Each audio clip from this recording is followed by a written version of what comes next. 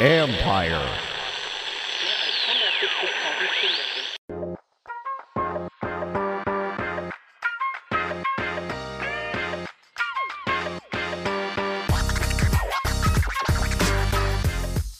Free agency in 2021 is going to be a little unique from the standpoint that the cap is going to go down. The NFLPA and NFL agreed to a salary cap floor of $175 million. It's currently $198.2 million. We don't know where the cap is ultimately going to be set, but I would be shocked if it got anywhere close to staying flat. So this is going to make it a very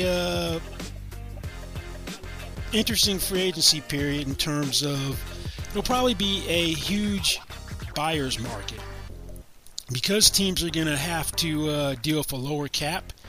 You're probably going to see a good deal of veterans released because everyone was planning on the cap going up before the coronavirus pandemic.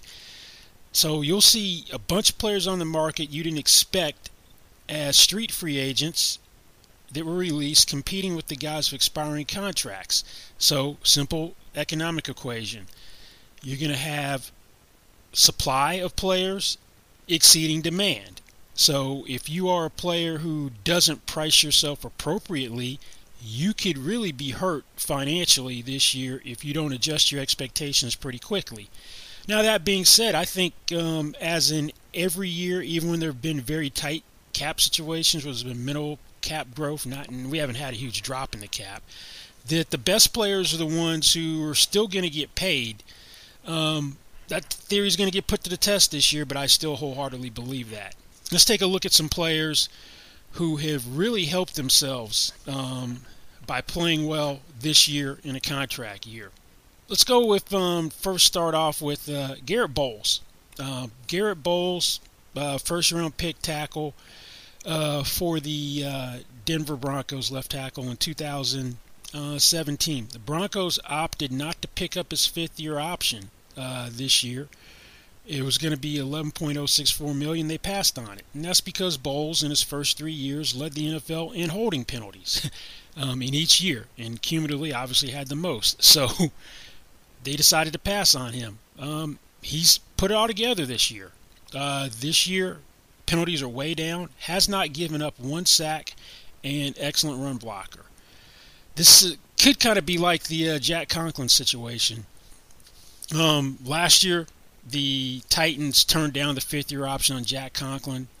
He goes out and bounces back, stays healthy, and plays not quite the level it is a rookie when he's all-pro, but at a very high level. And Titans lost him in free agency, and he's a Cleveland Brown. He signed for $14 million a year.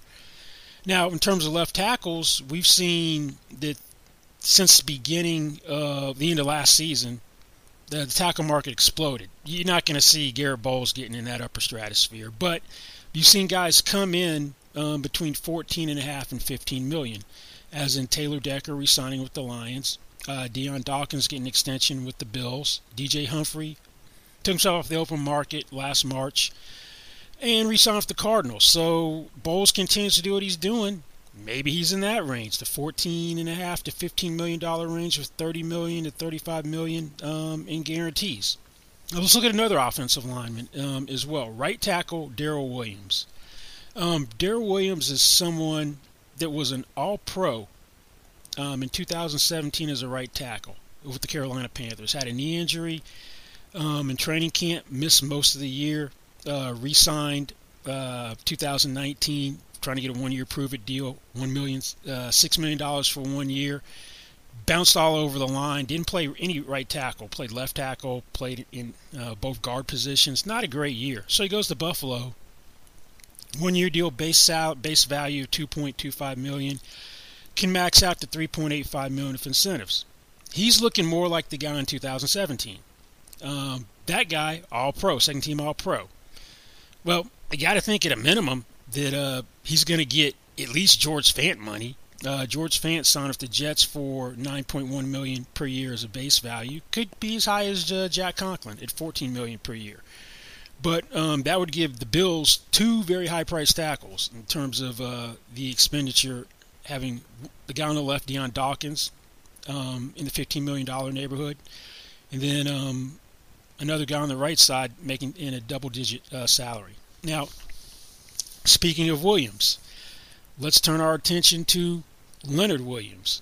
A lot of people criticize Dave Gettleman for a team that was going nowhere fast, making a midseason trade at the trading deadline last year for Leonard Williams.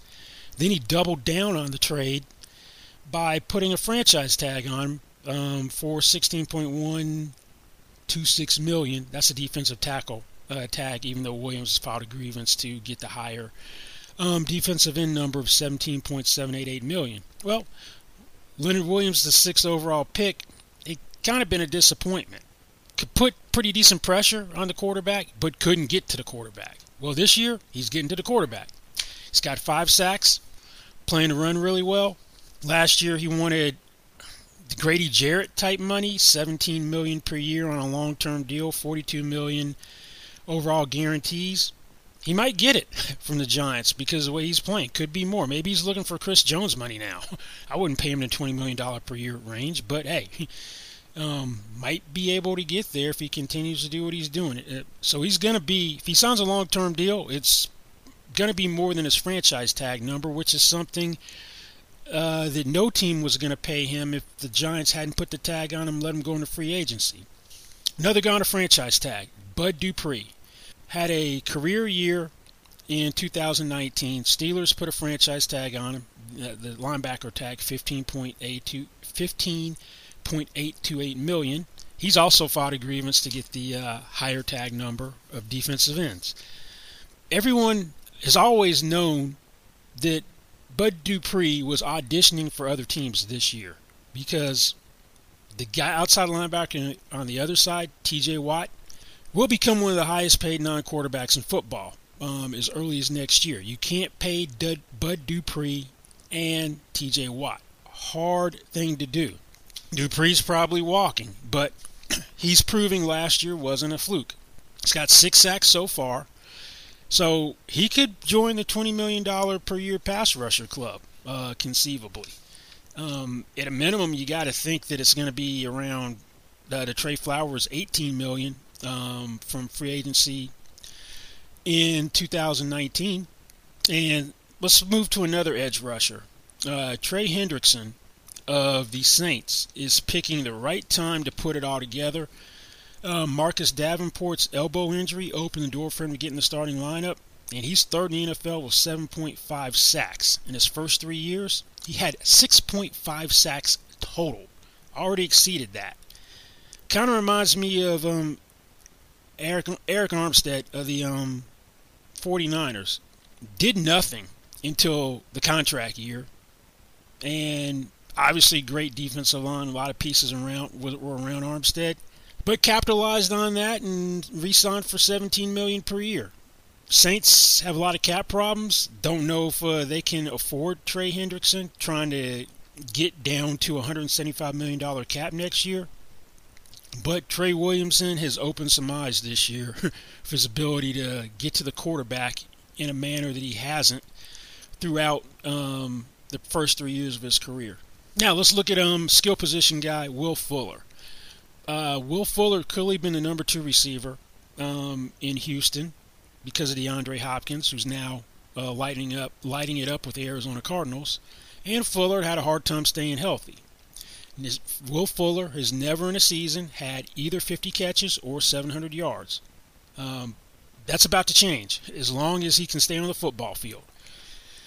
Will Fuller is at a minimum the co-number 1 receiver for Houston with Brandon Cooks. They have pretty comparable stats. Fuller, 36 catches, 590 yards, 6 TDs. Cooks, 37, 5, 10, and 3. So that means he's on pace to get close to 1,200 yards. Could be double-digit touchdowns at this rate. And Brandon Cooks signed a deal with the Rams, $16.2 million per year. Robert Woods, $16.25 million per year. There's a reason that the Texans put a second-round pick on him for trade talks. So if they're going to re-sign him, it's probably going to be in some sort of neighborhood like that. Let's go to the guys who have to stop receivers. Xavier Rhodes, last year's salary cap casualty for the Minnesota Vikings, signs a one-year prove-it deal with the Indianapolis Colts. He's looking more like the Pro Bowl, All-Pro cornerback that he was for Minnesota. If it's bounce back year, that's probably going to put him in a position to get a deal, probably comparable to what his last deal was, if not more. The deal he was released from averaged slightly over $14 million per year. Colts have a ton of cap space, so if they want to re-sign him, they can. James Bradbury's at $14.5 million per year, and Darius Slay at a shade under 17. Let's look at another corner who's having a comeback year. Jason Verrett. Jason Verrett has been through a lot of injuries recently. Was an All-Pro, Pro Bowl in 2015. He's barely played since partially torn ACL in 2016. Knee injury, ruptured his Achilles. Niners re-signed him for next to nothing this year. And he's arguably been their MVP. The question is, what do you pay a guy like that who still has a lot of durability concerns? Because talent has never been his issue. It's a question of whether he could ever stay on the field long enough to show it. Chris Harris, who's been a Pro Bowl corner, found it tough in free agency this year. $8.5 million per year. Josh Norman signed with the Bills, $6 million for 1 year. Prove it deal. Well, any deal you do with Jason Verrett, particularly if he's with the Niners, resigns there, it's going to have a ton of per game roster bonuses because of the injuries. And let's look at one other offensive lineman. Corey Linsley, Green Bay Packers. Could be poised to be a first-team All-Pro. Won't be franchised. You typically don't franchise interior offensive linemen, even though the Washington football team, the Patriots, did with guards this year. The franchise tag would go to David Bakhtiari, their left tackle. But Ryan Kelly reset the center market right before the regular season started. The Colts center averaging $12,400,000, $12,500 per year, $34 million guarantees. Second is Rodney Hudson, $11.25 million. Thing is, if Linsley re-signs with the Packers, the guarantees aren't going to be comparable to any place else, is because Green Bay doesn't do salary guarantees outside of signing bonus except for Aaron Rodgers. But that's some of the players who are really helping themselves in a contract year. Let's look at the other side of the equation and now turn our attention to guys who aren't having great contract years. Kind of disappointing years, aren't really helping themselves. Let's start with Cam Newton. Cam Newton was released by the Panthers in March to pave the way for Teddy Bridgewater to take over as quarterback. Because of the foot and shoulder injuries for the past couple of years, weren't a lot of takers for Cam Newton. Nobody really had any interest in him. After the draft, signs, actually in early July, signs with the Patriots. Base value of $1.75 million. That's the front end of the contract. Deal maxes at $7.5 million through incentives, which he's not going to earn all of them. First couple of games, Cam looked like the old Cam, and people were talking about him as, hey, is this someone that could end up being the long-term solution at quarterback in New England? Well, then he got COVID-19, came back and was having poor performances, and he acknowledged the fact that he might get benched if he didn't pick up his play. Jets game was better, but still, the jury's still out on Cam Newton. What he does second half of the year could largely determine his financial future next year. Patriots are going to be in great position cap-wise for 2021. So they could easily put a franchise tag on him. The non-exclusive quarterback tag number projects to a little over $24 million right now. If the cap is $175 million, cap gets up in the low 180s, that number will be about $25 million. But the real benchmark Cam probably had in his mind before season started was, well, if I play well, I could be a $30 million per year quarterback. But that's out the window. So we'll see where Cam is next year, New England or someplace else. But second half of the year will really determine what Cam Newton is financially next year. Jadeveon Clowney, free agency was not kind to him this year. Asking price was about $20 million per year reportedly. Couldn't find any takers. Didn't sign until shortly before the regular season began with the Titans. Took a one-year deal, base value of $13 million, up to $15 million with incentives. It seemed like the right move for him because he had success in the defense that the Titans run. It's the same defense he was in with the Texans when Titans head coach Mike Vrabel was his defensive coordinator and outside linebackers coach. Well, Clowney, the problem last year was he flashed at times, looked every bit of what you expected out of the first overall pick in a draft, but couldn't get to the quarterback. A lack of sacks. This year, no sacks. Decent pressure on the quarterback, no sacks. And now he's got a left knee injury. Talking about he may have to have surgery to repair meniscus. So he's already had durability concerns. The core muscle surgery last year for the groin, for the injury he played through. He's had a microfracture before. His salary expectations are going to have to come way down from what they were last year, or he's looking at another one-year prove-it deal someplace. A.J. Green, Bengals receiver, 32 years old, playing on a franchise tag for $17.971 million. And that made a lot of sense for Green because he's another guy that can't stay healthy.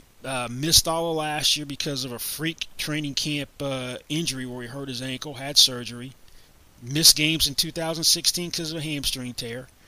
2018, missed 9 games because of a toe injury. This year to start the season, he was nowhere remotely close to being on the same page with Joe Burrow, the number one overall pick. And he's on pace for, Green is on pace for the worst season of his career, 10-year career.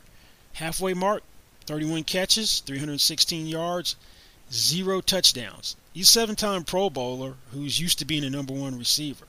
He's had a couple of games this year with Burrow recently where it looks like they're starting to get on the same page, and he's looking more like the old A.J. Green, the A.J. Green of old, I should say, instead of an old A.J. Green.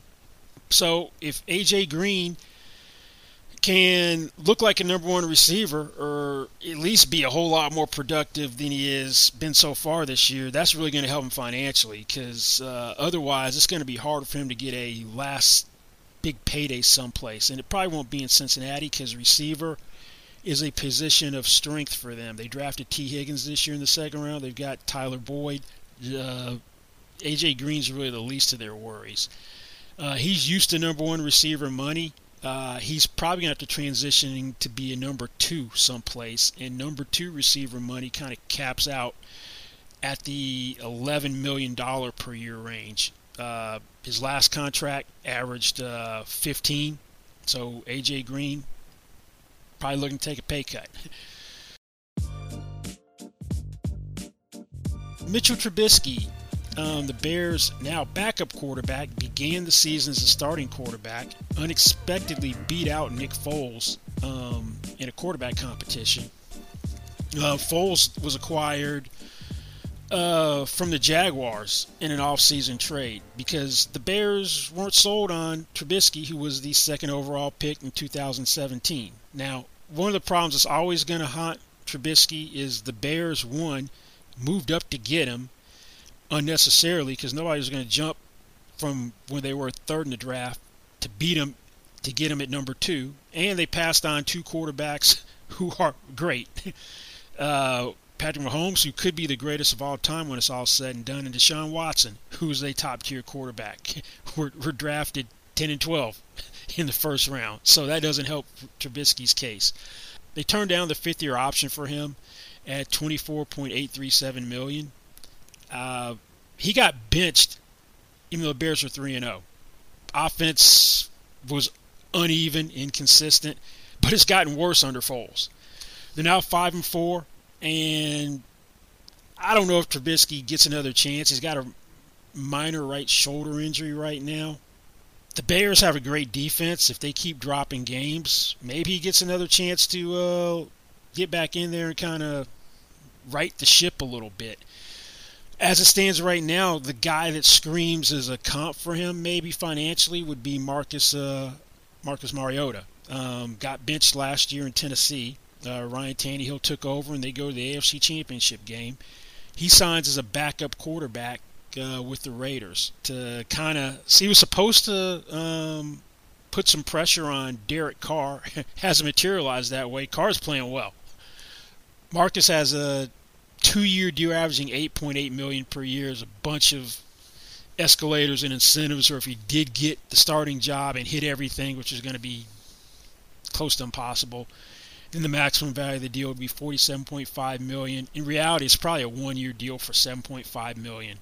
So that might be the route Trubisky goes.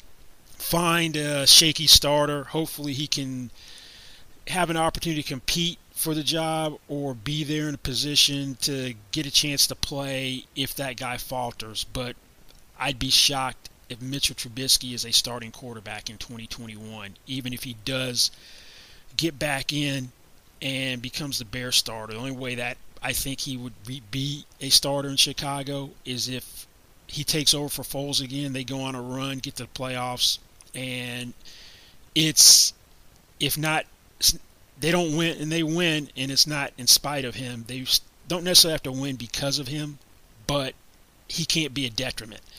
One last guy to look at, T.Y. Hilton, Colts wide receiver. He's not really bouncing back the way you anticipated he would from an injury-plagued 2019 season.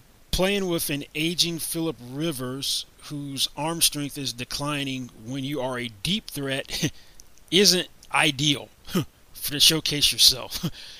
He's had a groin injury this year, which cost him a game, but he's only has 22 catches for 251 yards and no touchdowns. The last time T.Y. Hilton had a 100-yard game was Week 16 in 2018 before Andrew Luck retired. His current deal averages $13 million per year. I don't see how T.Y. Hilton is getting to $13 million per year with the way things are going so far, even though he is a deep threat. A guy that was compared to T.Y. Hilton, John Brown was called another T.Y. Hilton when he came out. Speedster was with the Cardinals, now with the Bills. His deal averages $9 million per year. Deshaun Jackson, another speedster who's had big paydays, first in Philly, then in Tampa, is now back in Philly. He's back on a 3-year deal averaging $9 million per year. Colts have a ton of cap room, so if they wanted to retain T.Y. Hilton, they could, but they've drafted receivers to try to anticipate him relieving Michael Pittman this year in the second round, Paris Campbell, who's hurt, but T.Y. Hilton's going to have to pick it up over the second half of the season. The stats I listed were before they played Thursday night. But still, the Colts look like they are going to be in the mix for the playoffs. If he and Rivers can get on the same page, that's only going to help him. If not, he's looking to take a pay cut. Well, that's going to wrap up this week's edition of Inside the Cap. Don't forget you can find me on Twitter at Corey Joel, that is CORRYJOEL, and check out my regular CBSSports.com column, Agent's Take. Thanks for listening, and we'll see you back here next week. Goodbye.